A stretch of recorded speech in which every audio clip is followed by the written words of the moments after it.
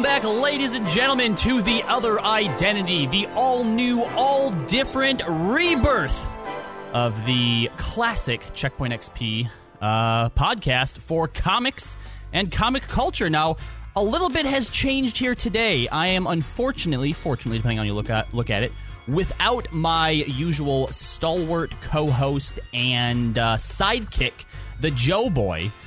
But we've upgraded, and along here with me, my new cohort, I have with me Ben Morse. Ben, welcome back to the show. Thank you so much, Robbie. Excited to be here. Like that you use the all-new, all-different branding as well as the Rebirth branding, combining two universes worth of branding right here on The Other Identity. I'm so excited to be here, man. Hopefully people will not miss Joe too much, and if not, hopefully we can just pull him on and talk to him for 5 minutes to give people some comfort food. And you know what, just to set people's minds at ease, I know we teased a little bit, back during, I guess you could call it Season 1, back in the old universe, that we were going to kill him off Joker style, he'd become the Red Hood. But I am happy to let you know that wasn't the case, that he actually chose to move on.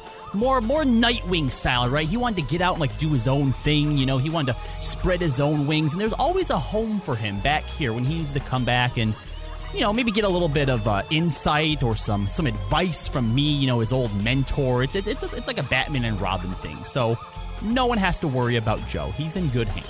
And I think it's important to confirm that Joe is not actually dead. He was not killed by a crowbar-wielding villain. He's just doing other things. But That's he's still very much alive and hopefully cheering for us to do a good job. Yeah, definitely. And we'll definitely make sure to get him in here for, any discussions that warrant his limited expertise. But for now, he's out doing his own thing and just growing as a person. But I have to say, Ben, I am so excited. One of my favorite episodes was the original one that we had you on. I forget which number it was, but, it was Origins, Ben Morris. And it was such a fun episode to have you on. And now you're going to be here with me every week talking about what we both love, and that's comics. Yeah, man, and I'm super excited as well. And we'll get into our origin stories a little bit coming up here, but I've been looking forward to just having a chance to talk comics. It's my biggest passion. It's something I've literally loved for over 30 years of my life.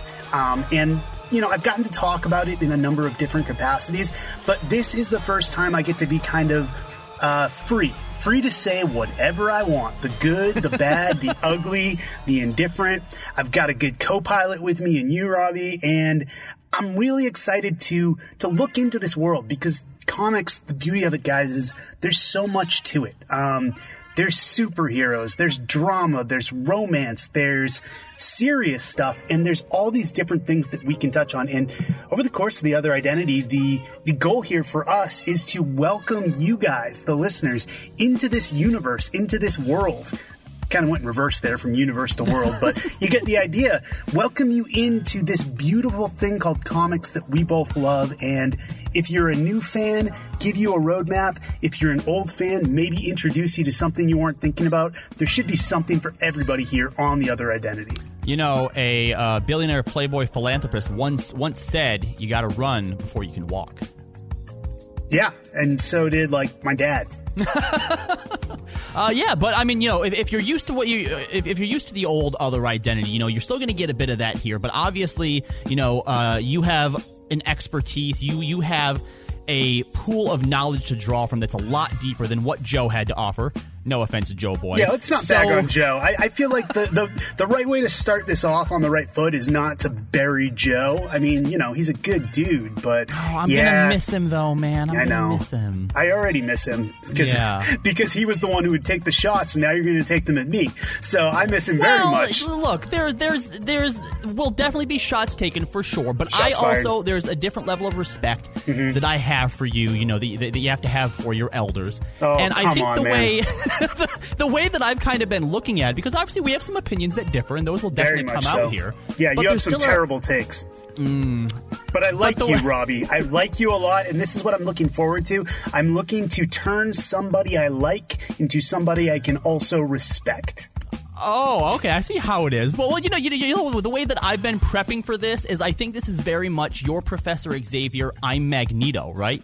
Yeah. We both want to get to the same place, but we maybe have different opinions on how to get there. And that does work because I am a college professor, so it all fits. And you are obviously a supervillain, so it works for both of us. We're both playing the roles we were born to play. You know, Joe once told me, and maybe I'll tell this story some other time, but I don't want to scare anybody off this first time, but he once told me that I'm like the Joker in real life. That's because of a prank that I pulled that spanned like 9 months. I can only imagine what kind of prank in quotation marks there you pulled that deemed someone to call you the most psychopathic character probably in the history of not just comics but all of fiction. That's definitely a story we need to get to one of these days. Yeah, well, and if you guys want to hear it, you're just going to have to keep tuning in week after week. So for those of you who are maybe new, maybe just finding this podcast for the first time, maybe let's get to know each other a little bit better, right? I mean, as I mentioned, you have a background that is just absolutely steeped in comic culture. So where did it start for you? Yeah, man. So it all started back when I was a kid. I don't truly remember when I first got into comics, but growing up in Boston, Massachusetts, I do know that around age 6, I put together a homemade Flash costume that I do have a picture of. And you know what? I'll have to send that over to you so we can put it up on checkpointxp.com. But I have no shame. But yeah, I had a homemade Flash costume because I loved superheroes from a young age. I loved particularly the Flash. He was my guy. But it really crystallized around 1992. I was 10 years old and X-Men the Animated Series first came on the air. It blew my mind. This complex world of heroes, villains, oppressors, the oppressed. There was so much going on, and I was a kid who loved that struggle between good and evil. I was already a big fan of pro wrestling, so just that idea of the good guys and the bad guys, and it's not always as easy to tell the difference, that appealed to me. So I love X-Men Animated, and for me, I wanted more. I didn't want to just watch a half hour every Saturday morning, so where could I find more? Well, I knew that these guys came from the comics, so I went to the comic book store. And the beauty of 1992 is X-Men was going strong, so there was an instant in for me right there. But also, right around the same time that the X-Men cartoon debuted was the death of Superman over at DC Comics. Oh, yes. And that was a perfect place to enter the DC universe. So, age 10, I'm reading Marvel, I'm reading DC, I'm loving it. I never truly let go. In high school, I pretended to stop reading comics because I wanted to be popular, and I would literally secretly sneak off to New England Comics a couple towns away. The most terrifying moment of my high school career was running into another friend there at the comic shop, and me being like, oh yeah, I'm here to buy things for, I don't know, my cousin? No, I'm here for me. So I remained a comic book fan through high school. In college, I was able to really celebrate it again, started doing some stuff online, writing about comics for various websites. And when I graduated college, I was looking for something to do. I had no real direction. And it was my father, kudos to my dad, because I don't know if every parent would do this, who said to me, you love comic books. Why don't you see if you can try to find something to do there? So I went out to San Diego Comic-Con in the summer of 2004. I met my hero at the time, Jeff Johns, who was writing Flash and Teen Titans. He, for whatever reason, took a liking to me and basically became my mentor in the comic book business, helped me get a job as Wizard Magazine, which you may have heard of, Robbie. It's obviously long lamented at this point, no longer around, but Wizard Magazine was basically the entertainment weekly of comics. I got to work there as a research assistant and as a staff writer, and then after about 2 years of refining my skills at Wizard, Marvel, my dream company, the company that I literally, when I was in elementary school, wrote myself a letter from future me saying, hey, you're going to work at Marvel Comics someday. That dream came true in 2007. I got hired at Marvel. I started out as an assistant editor on the Marvel.com website. I worked my way up over the course of a decade there, and eventually my final title was editorial director of digital media, which meant I was responsible for anything digital at Marvel. So, long story, pretty long at this point. Comics fan all my life almost. worked at Marvel for 10 years. Now I'm out in Las Vegas. I'm a professor at UNLV, but my love for comics is as strong as ever, and I bring to the table a knowledge honed over 38 years of loving this stuff, and also a decade of actually working in the business with all my heroes, all the people I loved, and I hope to bring it to all of you. Wow, man, I think I probably should have went first. How am I supposed to follow that? No. You've gone through like your complete story arc, man. You're at the end now. You're Old Man Logan looking back on like a life well spent. Whew. God, I hope I get to Old Man Logan. That's the goal. Mm-hmm.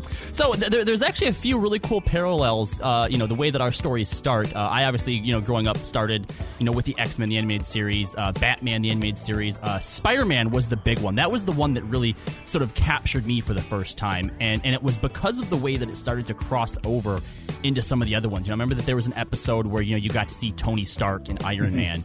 Captain America was in the Sinister Six episode of Spider-Man, and that's what sort of pushed me to want and try the comics. And I lived out in the middle of nowhere, podunk, country. There's a single stop sign or stoplight in the middle of the town type deal.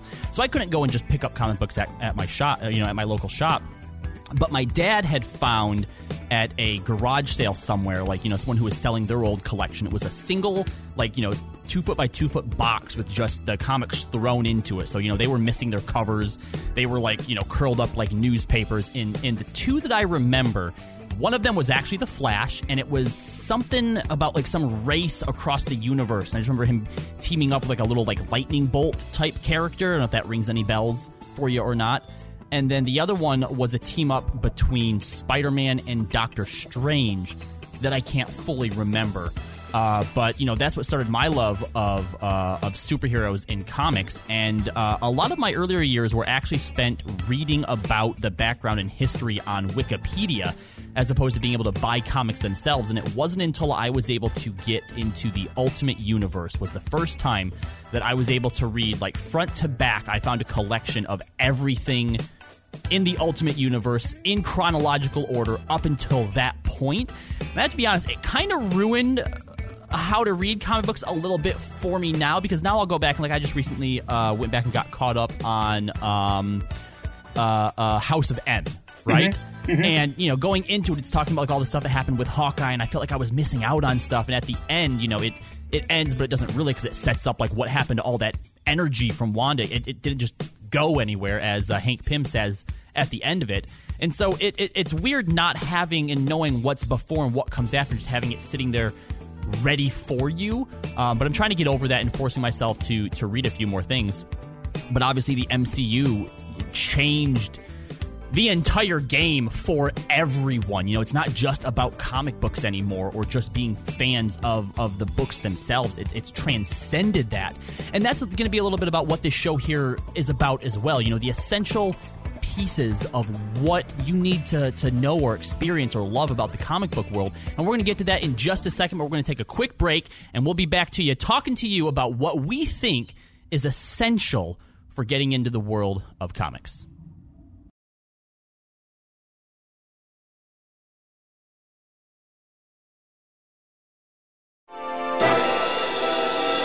Welcome back, everybody, to The Other Identity. I am joined by my brand new co-host, Ben Morse, and we're going to sit down here now. You learned a little bit about us, a little bit about where we came from and what sort of created us.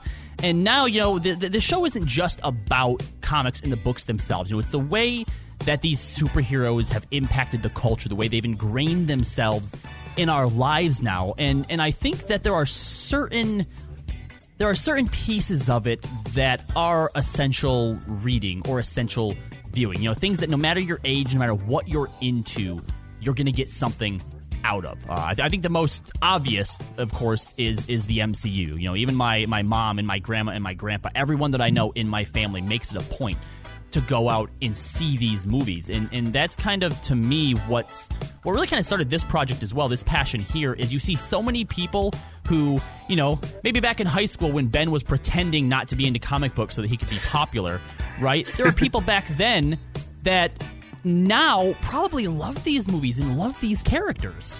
Oh, absolutely. No, it's Revenge of the Nerds here in 2020. Basically, all of us who spent our formative years secretly reading X-Men comics and knowing who Tony Stark was and what Wakanda was, now we get to be the ones who all our friends and family come to and say, like, hey, comics are awesome. Can you get me into comics? I know that's what we're going to work into. Yeah, exactly. Where do I start? And the beauty for me, Robbie, is, and I appreciate this, is that, so I talked about in our first segment the idea that I started with X-Men the Animated Series, and then I wanted to discover this larger world that took place in comics. And what I always tell anybody who watches the movies and then says, I don't want to get into the comics because I'm just too intimidated by the idea that there's, 80 years worth of history for me to catch up on, I say it this way. Look at that not as a bad thing, but as a cool opportunity, right? Because we're going to recommend some essential stuff, some easy stuff, and we'll do that throughout the course of this show. But celebrate the fact that if you get into one story, there is decades worth of other stories for you to check out. You'll never run out, essentially. Yeah, it's not about where to start. It's more about once you do get started, there's not going to be an end in sight, and I don't know if that's actually more intimidating or not. Some people find it scary. I find it super encouraging. I'll tell you right now, just another step along my journey was when I was in college. Even though I was into both Marvel and DC, like I told you, I was more versed in Marvel. So DC was always kind of a little bit of a blind spot for me. Mm-hmm. I picked up and read, as a college student who wasn't that familiar with DC, the original Crisis on Infinite Earths. Oh, I just actually went back and started that. Yeah. You're reading it right now, and to me, I didn't see it as, oh my god, dozens of characters, all these years of continuity that I don't understand. I saw it as, okay, the stuff I like here, I can go follow it. I can go expand outwards. I didn't see it as, this is a block. I don't know. That's how I've always been. And I feel like you're the same way because you were talking about using Wikipedia to learn more. I always want to learn more. If I like something, I'll dive into it. And I think that's a way for people who maybe have just seen the movies to look at this. Don't look at it as there's 80 years that I'm never going to be able to catch up on. Look at it as you've just opened a doorway into an entirely new world that is full of entertainment, content, highs, lows, and stories for you to experience. And I think you nailed it, Robbie. You're never going to run out of stuff to enjoy. Well, and I think that's a good point. I think the hardest part is definitely just finding a place to jump into, because once you jump in and once you experience this and really find a story that resonates with you, that gives you your in. And from there, you just kind of go from story to story, see what you like, what you don't like. And there will be both. Look, we're going to have an episode where we'll talk more about Crisis on Infinite Earths, and sure, especially with the way that it was adapted into the Arrowverse on the CW as well. But as of right now, I'm about a third of the way through, and I'll be honest, I am kind of stalling out a little bit on it. Whereas when it comes to like the J.J. Abrams Spider-Man that I'm reading right now, I am rabid for the next issue. Like, it cannot come out soon enough. And if I knew that I could get it by, like, throwing Joe off of the building, I might actually do it just to get a little bit closer to it. That is another allusion to Killing Joe. For those of you keeping track at home, that's 2. Are we doing that? Oh, no. 2 on the episode. 2 times that Robbie has alluded to the death of Joe. Just keeping track, man. Okay, great. Awesome. So why don't we start there then? Let's talk about what we consider some essential places. Places that anyone would be able to jump in and be captured by this world. And I'm going to start with one that this is the earliest time that I can remember my grandma showing any sort of interest in comics whatsoever, and it was at the conclusion of Civil War when Cap gets shot, because we had came over. I think that it was around a holiday. It was either Christmas or it was Thanksgiving. And I remember coming in and she goes, "Did you hear what they did to Captain America?" And I'm like, "No." And she's like, "I just saw it on the news. They were talking about it. They killed Captain America. They can't do that. He's Captain America." And I feel like, had I had the Civil War books, and maybe I'll go back and get them at this point and give them to her, but I felt like at that time, had she had the chance to do so, she would have loved to have read that and just experienced it, because it was enough to where, they had it on the 6 o'clock news, and, it lit something within her, even not being a comic book fan. Like, they can't do that to Captain America. Yeah, the death of Captain America was actually a very interesting point. I was still at Wizard when that happened, and to your point, it brought a lot of people in from the mainstream because they had the same reaction that your grandmother had, the idea that they can't possibly kill Captain America. Now, to those of us who were reading comics all the time, what was our first reaction when Captain America died, Robbie? You can't do that to Captain America. But also the fact that we know he'll be back at some point.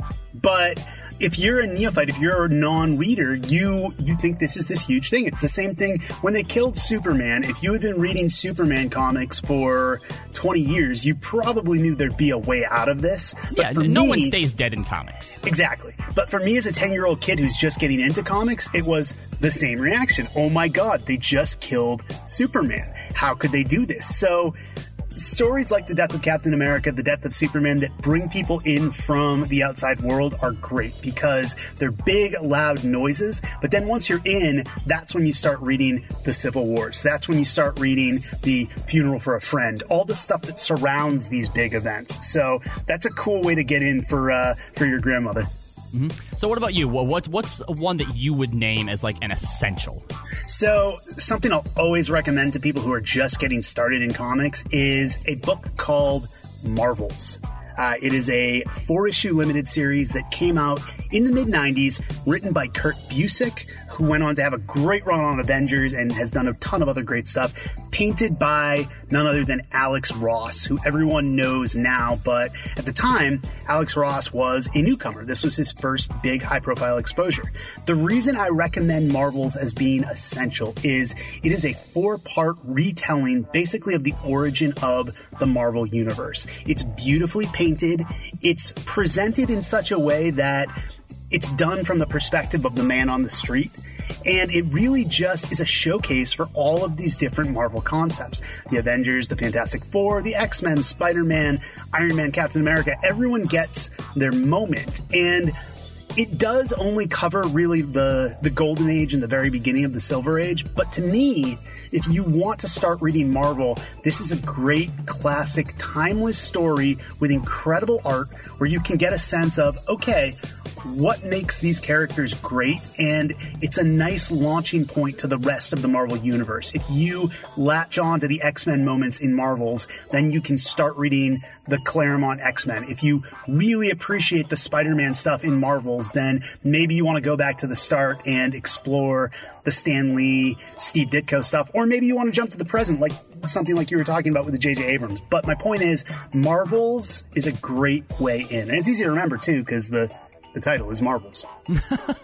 I'm actually going to have to go with something sort of similar there. And I'm going to say start with Ultimate Spider-Man. And obviously this was sort of where I got my first real injection into comics proper.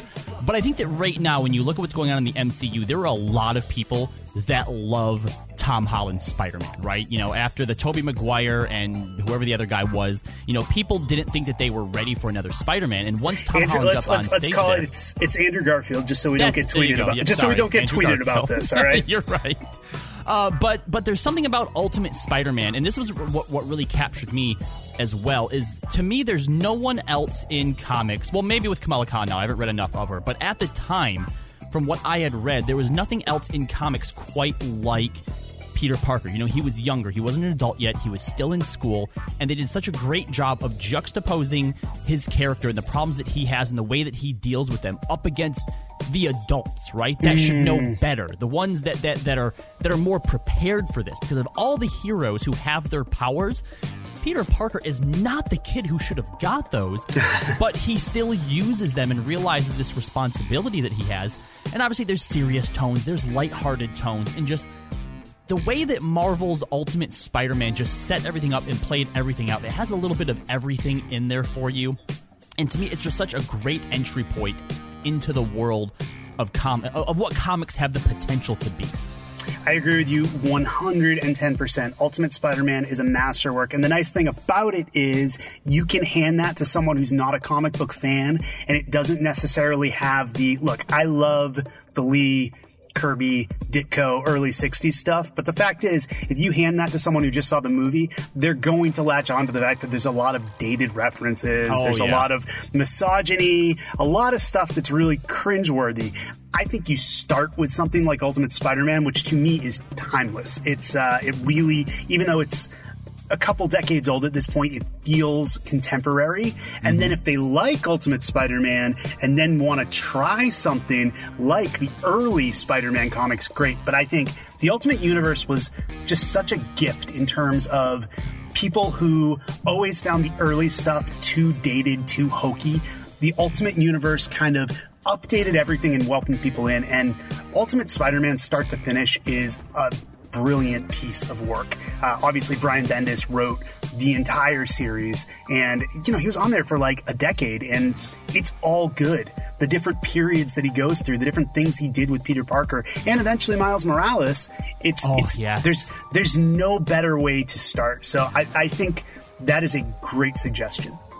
Now, the essentials here, this is something that we're going to be visiting time and time again because we both have such long lists. There's no way we could even possibly hope to get it out in a single episode. So look forward to hearing more of what we consider to be the essentials in comics, and I promise there'll be more than just the Marvel stuff. But next we're going to talk about what I think, along with the MCU, is another form of essential viewing, and that's the Arrowverse. So we're going to be right back here in just a moment.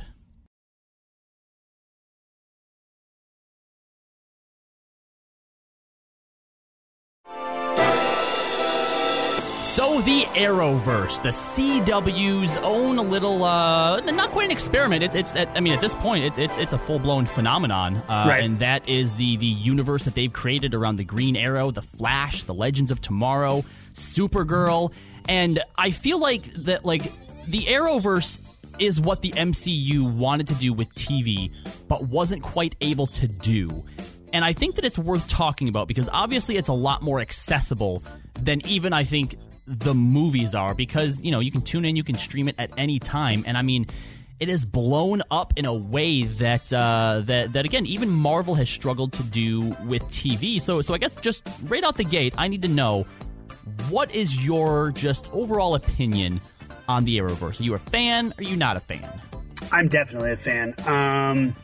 You and I talked the other day when we were not recording about how I strongly feel there are differences between the Marvel and DC universes that make them work. Marvel is very much this man on the street, you can relate to it, shared universe. It's the world outside your window. Yes, there's crazy stuff happening, there's mutants and thunder gods, etc., but there's a relatability at the end of the day.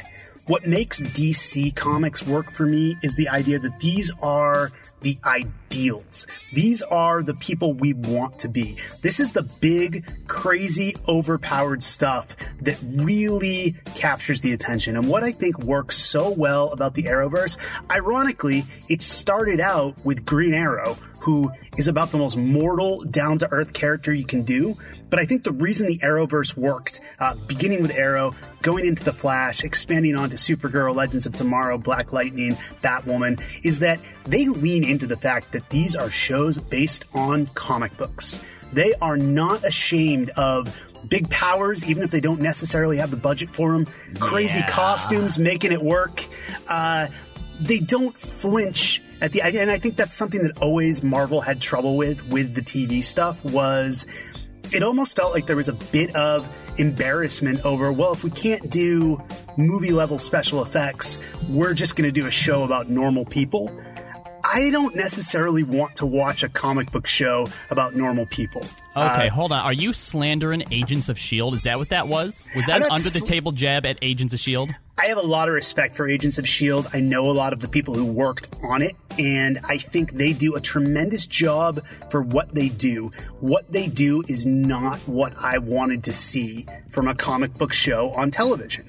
I wanted to see something more like The Flash, which feels like a comic book come to life. And to me, that's fair. We'll come back around to Agents of S.H.I.E.L.D. someday in the future, but we will. That's fair. Okay, all right. I felt like Agents of S.H.I.E.L.D. was a procedural set in the Marvel universe, which is certainly appealing. But what I wanted to see the fastest man alive, and I wanted to see him fighting Captain Cold. I am a lapsed Arrowverse fan. When it first started out, I was all in for Arrow the first few seasons. I loved what they did in the first season of The Flash. But I think over the years, and I know exactly who and what did it. It was the Legends of Tomorrow, and it was when they started. I also love the first season of Supergirl; it was absolutely amazing. But it was when they started to push everyone into this mold of, okay, they all have to have teams that they have, and when I watch it now, it's so difficult because all I see is it's the soap operas of today, right? The All My Children, the General Hospital that my grandma and my mom used to watch all the time. That's what the CW is. But for superheroes, and while I agree with you, the writing, the scripting, the ideas that they have are all amazing. When you try to have these big team-up fights where it's supposed to be, Superman and Batwoman and the Green Arrow and the Atom standing in a circle in a warehouse shooting at shadows, it all falls a little bit flat for me, man. It's hard to stay into it. It's totally fair, man. And, there are flaws in what they're doing. Look, the thing I said that they're not ashamed of the special effects, at the same time, the special effects are laughable on the Arrowverse. And they can be. And I don't think anyone who works on the Arrowverse is going to argue that. But what I do think they have, and you alluded to it, is there's heart. There's heart at the center of these stories. I genuinely love Barry Allen. And I love his relationship with Iris West. And Grant Gustin, too. He's so good. Grant Gustin he was such a great choice for that character. He's phenomenal. And I care about Oliver Queen. And I care about these relationships they're forming. So when you kind of say, oh, it's a soap opera, I got to push back there and say, I love the soap opera. And again, you're talking to a wrestling fan, and that is male soap opera, so I'm predisposed. Also, I think Melrose Place is the greatest show of all time. We can come back to that. But I don't think we will. We can come back to it. But I enjoy that. I enjoy what they're trying to do. But you know what? Ultimately, Robbie, I enjoy that the Arrowverse is not perfect. If I look at the Marvel Cinematic Universe, the MCU, I see something that is almost flawless at this point. They know how to put together what they want to put together, and just about everything they do works. The Arrowverse, 100%, that is not the case. There are as many misses as there are hits, but I appreciate the fact that they're willing to take these big swings. Ben, you make it really hard to argue against you. This is going to be something that for me is hard to get used to, because Joe just had the worst opinions, and it was so easy to just throw that garbage back into his face. This right here, this is the start of something special, I think. Yeah, I'm different and I'm dangerous because I have bad opinions, but I've thought about them long enough that I can actually make some rationale. Oh, yeah, that's a great way to put it. But I think that's about all the time we have for today. Ladies and gentlemen, thank you for tuning into The Other Identity with me, Robbie Landis, and my new co-host, Ben Morse. Until next time, I don't have a good outro yet.